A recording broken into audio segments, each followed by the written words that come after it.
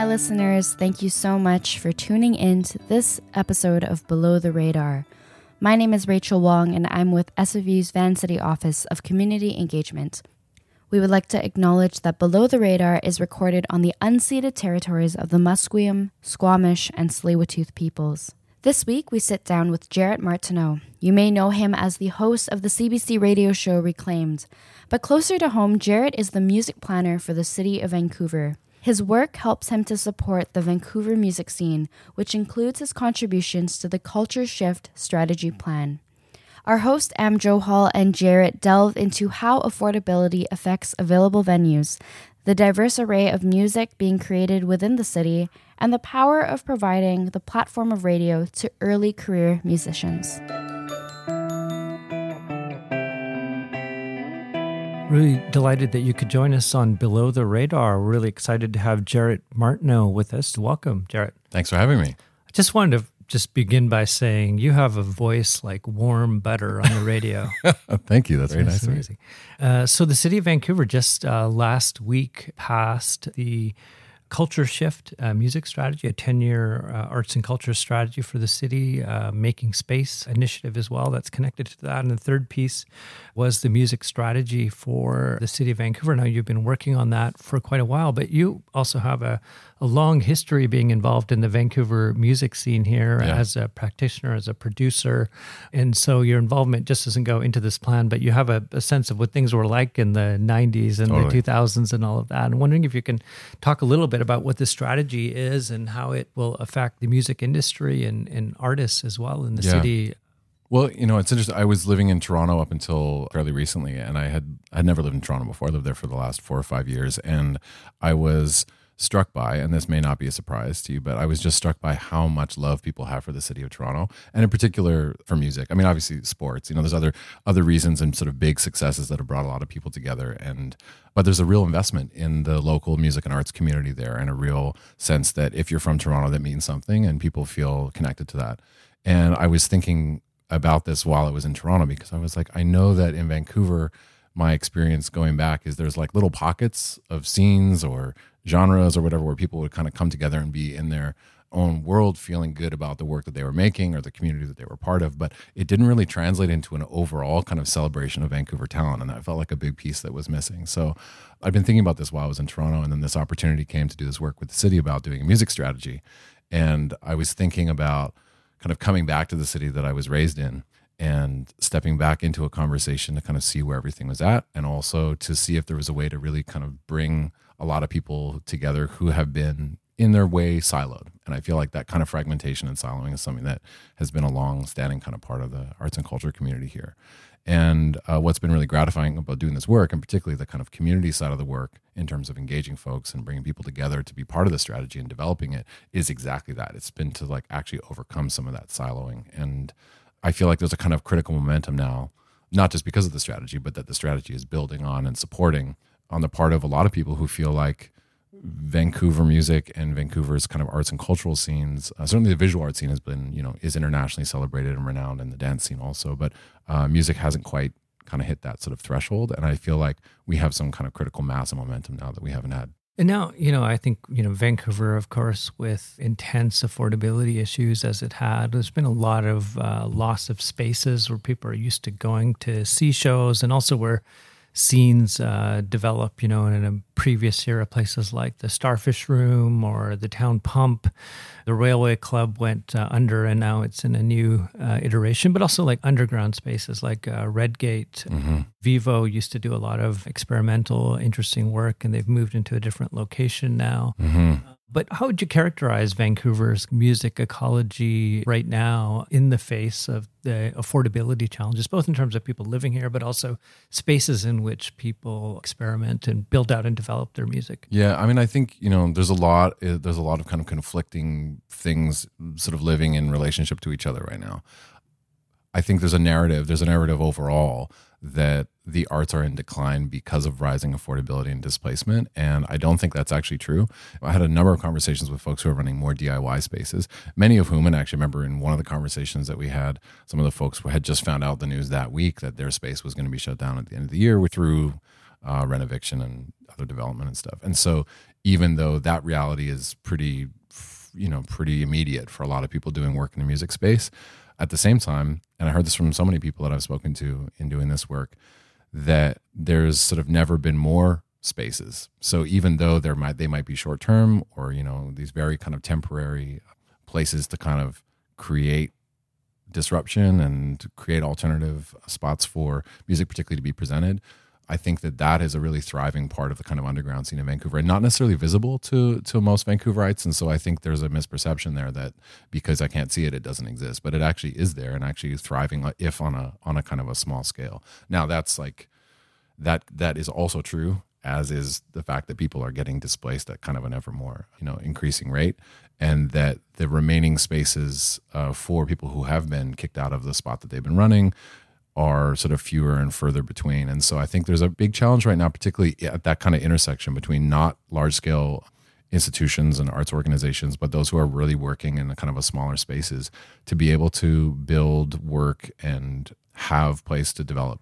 talent and community over time. Because the sort of the small scale things that I'm talking about and the things that are working in that intermediate space, I think are super valuable, but it's hard to kind of sustain, right? So I think that's like one of the big challenges right now, is that precarity doesn't always lead to the ability to develop and grow a scene or a talent over time. And you go to cities like Toronto or Montreal that have thriving music scenes, or other places like Chicago, New Orleans. Mm-hmm. There's a spatial issue here in terms of spaces, but also there seems to be a kind of regulatory environment that works against music venues as well. And that's maybe a policy piece, or maybe a lack of permissiveness in Vancouver. Yeah. And I'm wondering whether that's an actual policy issue. Is it a perceived thing, or what came up in the consultations around people trying to open up spaces or utilize restaurants and bars in these types of ways? Like, what gets in the way of having a little bit more funk in the city? Because if you go to Toronto, Montreal, and New Orleans, you just really feel like it's part of the city in a way here that people really struggle to make these spaces work and go. Totally. I mean, I think historically there has been that challenge around the regulatory piece, and that there's been maybe less of a permissive attitude or more restrictive attitude around that. And there's a lot of examples that people have cited in terms of what's possible where and all of that.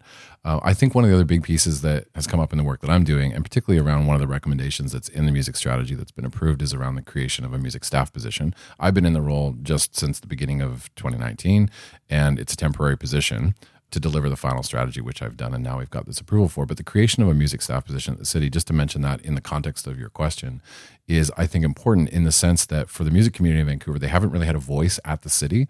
So people have kind of on a very individual basis experienced whatever those barriers are without really knowing necessarily how to navigate city policy. The different departments don't have relationships necessarily built. For those that do, and that have worked either for larger organizations, and I'm thinking of some folks I know who work for some of the bigger festivals here in town, who know everybody. They know the person at fire department, and they know the folks at permits and licensing, and they know these different people. Having that kind of baseline of relationship built means that there's a kind of a level of understanding and a kind of a level of mutuality and in the kind of trust that can get built that I feel like isn't there for a lot of people just by virtue of not having those relationships. So the fact that there can be somebody as a kind of a point person even at the city for the diverse needs of the music community, which are pretty diverse. If you're the jazz festival or like the small DIY, venue that I sort of was talking about earlier, those are pretty different experiences in terms of what you need from the city and from music, and your relationship to engineering and the police and the fire department necessarily is going to be challenged, by that disparity.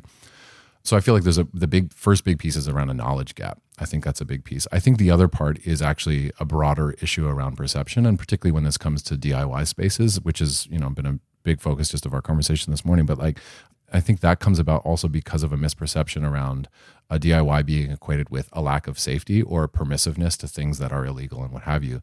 And there's a bit of a failure to recognize the conditions that produce that kind of a scene in the first place. Mm-hmm. And if anything, and I heard this from so many people in the community, and this may not surprise you, but I think for a lot of people, this may be a bit of a surprise, which is that because of working at the margins and in a more precarious position, the folks that are running those spaces and doing those kinds of shows are so focused on the well-being of their community because they don't have the otherwise protections that would be the case if they're running a legitimate big music venue.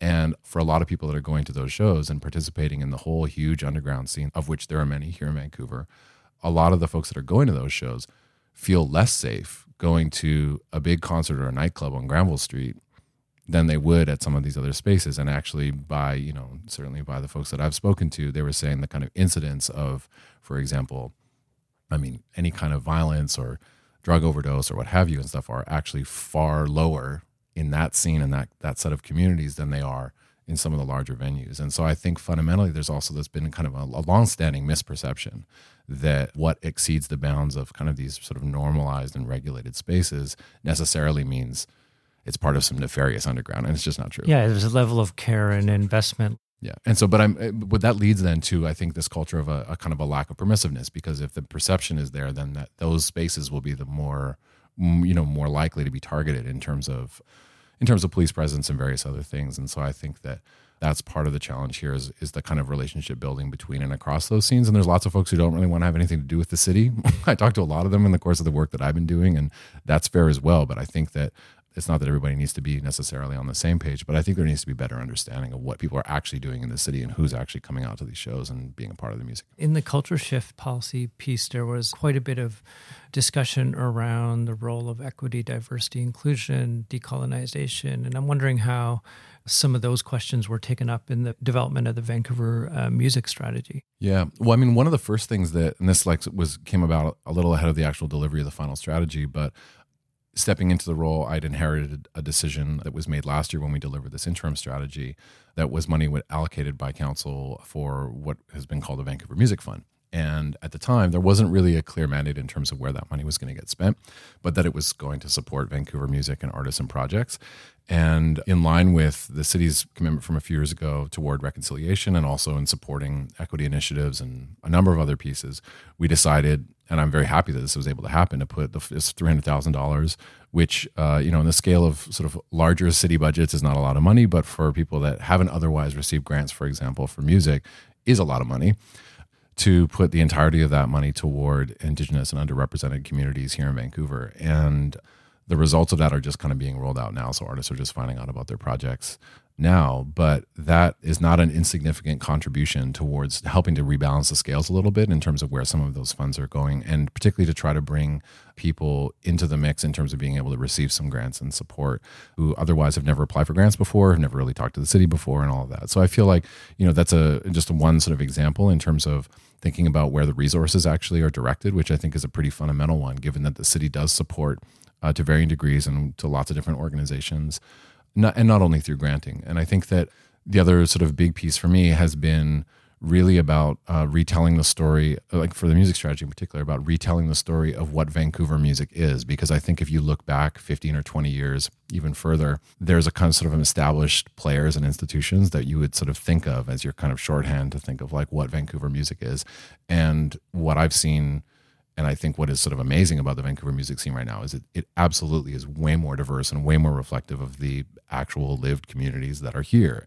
So in order to do a music strategy that is driven by some principles toward, really trying to have a more equitable distribution, not only of resources, but also of priorities, that like to do work that's actually reflecting the music that's being made by the many different communities who are making it, has been like a cornerstone of the work that we've done, and very much guided a lot of the community engagement as well, was to bring folks to the table, where they wanted to be part of advancing things that they were like, this is what our community needs. And it was surprising to me also, I'll just say this kind of as an aside, but it was surprising to me to hear from so many different communities how few the opportunities have been for self-organizing those kinds of convenings, like around music in particular. And so, that was also surprising. I didn't expect the city to be necessarily that point of reference or that for the kind of convening and community conversations. And a lot of folks that we talked to said, actually, we should be doing this more often anyway. We don't need the city to do it. We can just do this anyway, but we actually need to get together and talk about this stuff, because when we do, we realize that all of our experiences are pretty related, and there's like a lot of,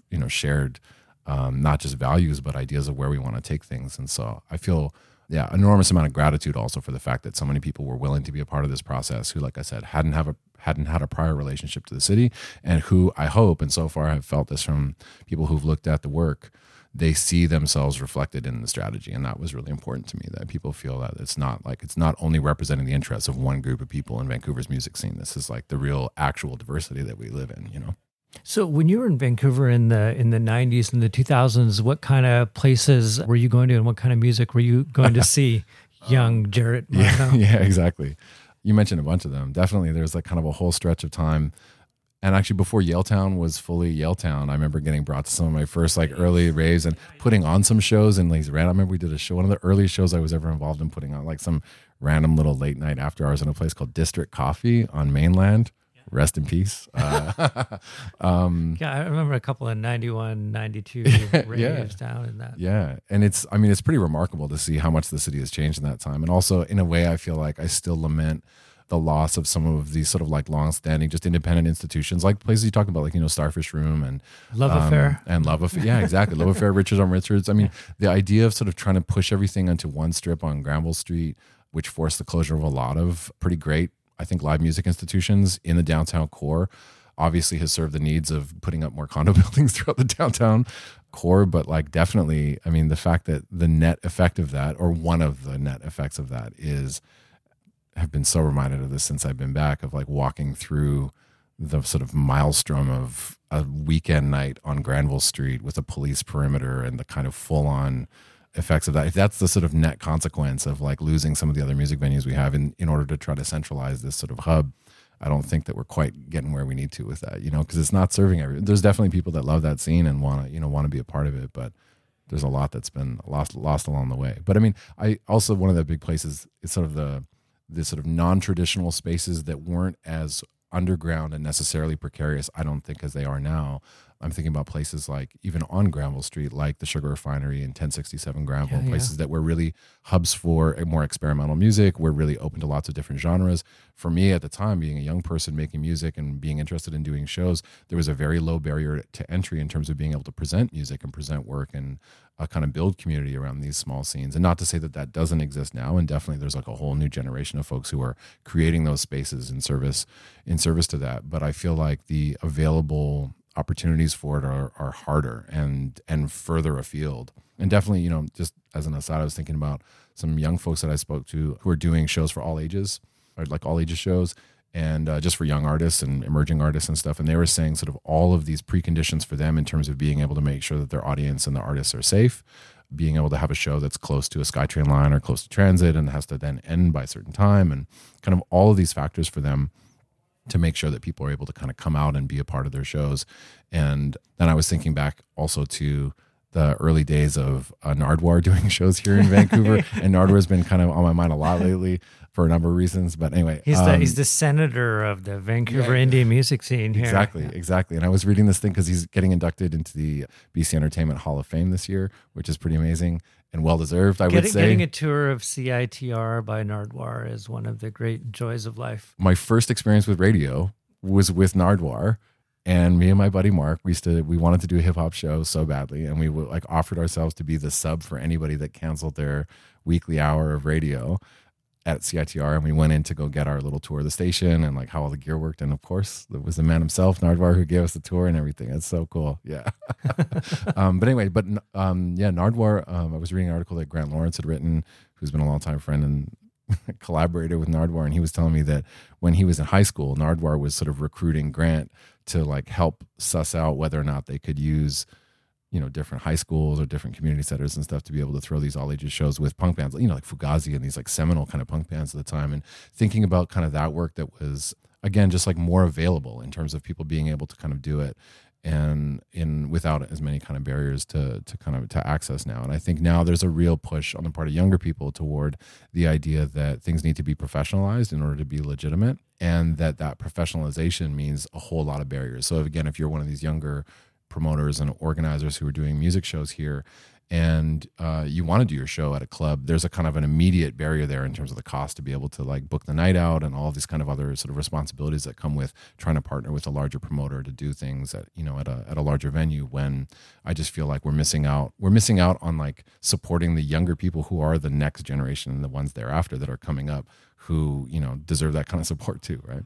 You did, while you were in Toronto with RPM Records, doing a lot of producing of new young artists. Can you talk a little bit about that period, how that came to be, and how pulling all of that together? Yeah, I mean, I started RPM here in Vancouver with a couple of other collaborators here in Vancouver, and years ago now, it feels like a lifetime ago. And initially just as a digital platform for Indigenous artists, because there wasn't even really a website that was kind of a cool place to say, oh yeah, so-and-so's got a new record out. of course now, like, Native artists winning Polaris prizes and, the whole thing, right? That's like it's very much a part of the mainstream kind of institutions of music, even in the short kind of a time frame. So it's been interesting for me to sort of be involved in that work in this very like iterative way and watching kind of in real time the sort of feedback loops of doing that work. When I first moved to Toronto, we'd been doing this digital version of RPM for a number of years, but we hadn't really been involved in producing shows and kind of producing artists and sort of mentoring and developing talent that way. But we had a lot of artists who were reaching out saying, hey, I've got this project. Can you help me out with it? Whatever. And I also realized that I'd been to a lot of Indigenous events, both here in Vancouver and many other places, in Toronto as well, that were really only reaching the Indigenous community. And I was like, great for us as a community to be able to have those spaces, but also there's a lot of other people I think who would love to be a part of this or to witness it or attend or whatever, who don't feel like it's for them. And so part of the early impetus with RPM Live was to kind of, and particularly being based in Toronto, which is such a hub for kind of culture, I mean, to the point of seeing itself as the only hub for culture in the country.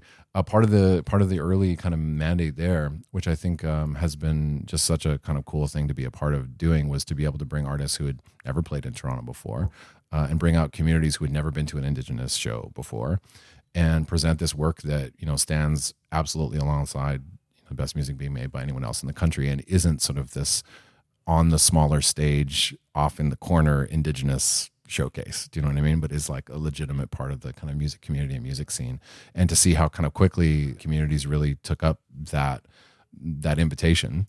And in a way also to see, not necessarily as a direct result of the work that we're presenting, but like overall to see this kind of surge in interest in Indigenous music happen in such a short time frame. Now it's it's like even now I've been sort of recalibrating and rethinking a lot of the work that I've been doing, because I'm like, in a way, the kind of intervention that was making 5 years ago is not the intervention that it is now, even though there's still lots of room to grow the scene and stuff. But Indigenous artists coming into the music scene now can, step in and get a record contract with a big label regardless, and just sort of step into the music scene and not kind of have to kind of work their way in from the margins, the periphery, in the way that they would necessarily have to do 5 or 10 years ago. Yeah. And how long have you been doing the CBC radio show now?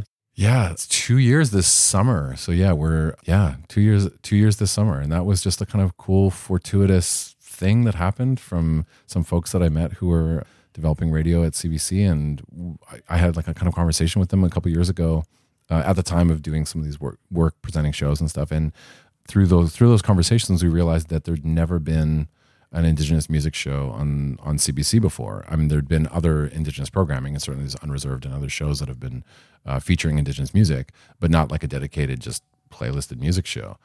And sort of spontaneously that sort of led to piloting a show that now has become like a regular part of the dial, which is just so cool. I mean, I will say this, just like total candor on this, that, and I said this to CBC when we started it, is, I did a summer series. So it was like 10 episodes for the summer.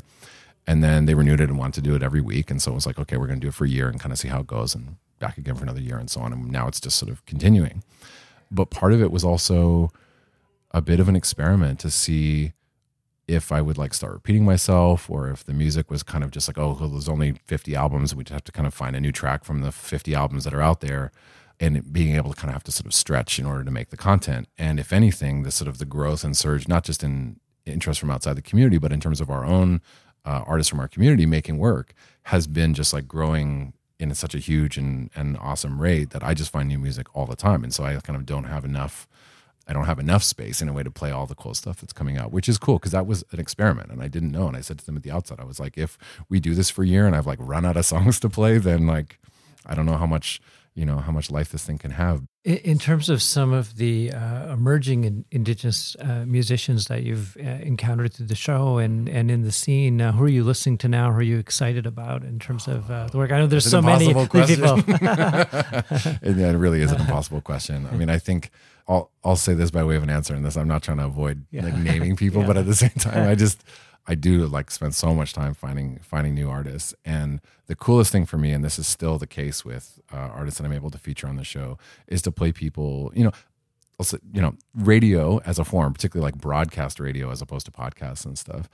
Broadcast radio as a form is necessarily like not the Gen Z millennial kind of medium. So, you're reaching different people de facto. And then obviously CBC, even though you can stream the show from lots of different places or whatever. But there's still something about that like you could turn on your radio in your car while you're driving somewhere and hear your music on the radio that still has a tremendous amount of power. And a lot of like young artists have no interest or real, I think, sense that, particularly with mainstream radio, like that they're going to get on some big, they don't have a radio budget to market their music and whatever else.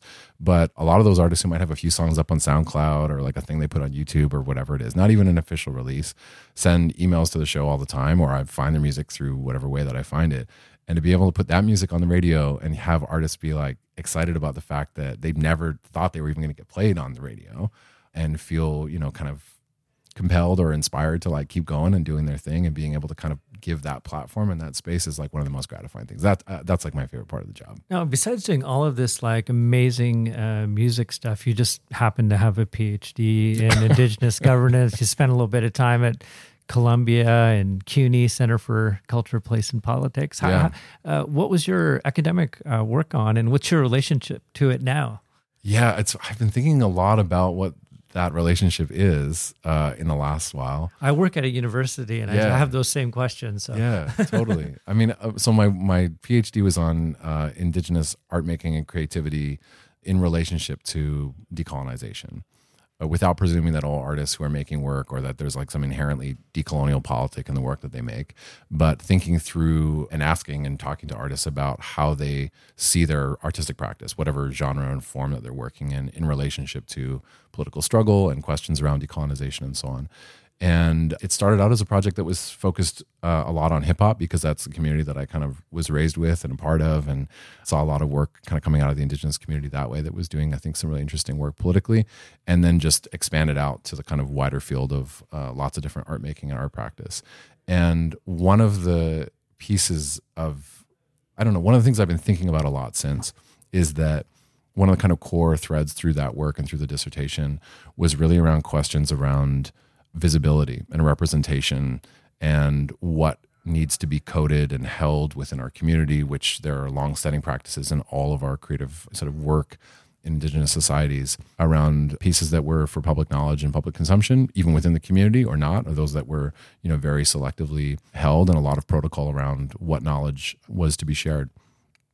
And so there was a kind of a through line in that a lot that I was thinking about Indigenous art making, which is a broader question in terms of Indigenous politics and representation about how we make ourselves legible to each other and to the outside, and the outside being all of kind of settler society writ large. And then I've spent the last 5 years since I finished the PhD doing all this work in very mainstream media. I produced a series for Vice, and I've been like doing this show on the radio and doing all these shows, sort of, putting artists out in front of folks. And it's very much with that political vantage point in mind in terms of the work that I've been doing, but also as the landscape is changing around us in terms of the desire for Indigenous content, the kind of increased appetite for the material resources that are now flowing to Indigenous artists through the opportunities that are there that just weren't there not so many years ago in the number and in the ways that they are now, has had me thinking a lot about that work and thinking, okay, well, there is a need for visibility of a certain kind. There is a need to kind of give platform and have collective representation as a way to assert a certain kind of counterpower to colonial authority. And at the same time, if we are only collectively making work in service to what is now a very much increasing audience of people who are ever more desirous of the things we make and who we are and all of our kind of creative works, where are those spaces where that can be coded or held back or kind of, made maybe less legible in service to articulating something different for each other. And I don't think I've resolved that yet, but it's definitely, I will say this, working in media, working in planning, working in this kind of very active worlds of larger scale creative production doesn't leave a lot of room, as I'm sure you can relate to, for the kind of really deep level reflective time that would allow, I think, a more serious kind of consideration of some of these like bigger political issues. But it absolutely needs to be a part of it. And I think that's one of the things that I've sort of been thinking about a lot lately is that as much as it's good to produce stuff and put stuff out, we also need to like have the other part of that cycle, which is okay, step back, think about this. What are we doing here collectively in servicing this work? Yeah. Jarrett, thank you so much for joining us on Below the Radar. It's been wonderful speaking with you. Awesome. Thanks for having me.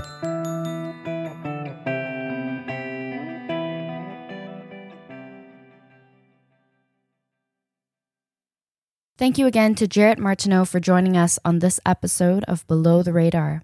You can learn more about Jarrett's show Reclaimed on the CBC Music website and the Culture Shift Strategy Plan on the City of Vancouver's website. We will link to both of those in the episode description below. Additionally, we recently collaborated with Jarrett on a public talk with Indigenous musicians Neil Morris and Miss Christy Lee entitled Songs of the Land, Tracing Global Pathways in Indigenous Music. You can listen to an audio recording of that talk in our Knowledge Mobilization AV Gallery, which is on our website, and we'll also provide a direct link to it below. Next week, we'll be talking to PhD candidate Scott Neufeld of SFU's Psychology Department and facilitator, freelance writer, and outreach worker Nicholas Cryer about their work related to ethical research in the downtown East Side. Some of the impact that we've seen there, I really appreciate it when different people say, you know what, we get so many asks and I don't always know how to respond. And now I can just literally send the manifesto back to some researcher, whoever it is, and say, here's some perspectives on what research is and what good practice looks like to us. Let us know how you plan on meeting these expectations. We just sort of want to cover our end on that perspective and make sure our rights as Canadians, as just community members, as drug users, as marginalized citizens, as research participants and subjects, we're being respected and in a dignified way. And I think that's what we've done so far. As always, thank you to our team that puts this podcast together, including myself, Rachel Wong, Fiorella Pinillos, and Paige Smith. Davis Steele is the composer of our theme music, and thank you for listening. Join us next time on Below the Radar.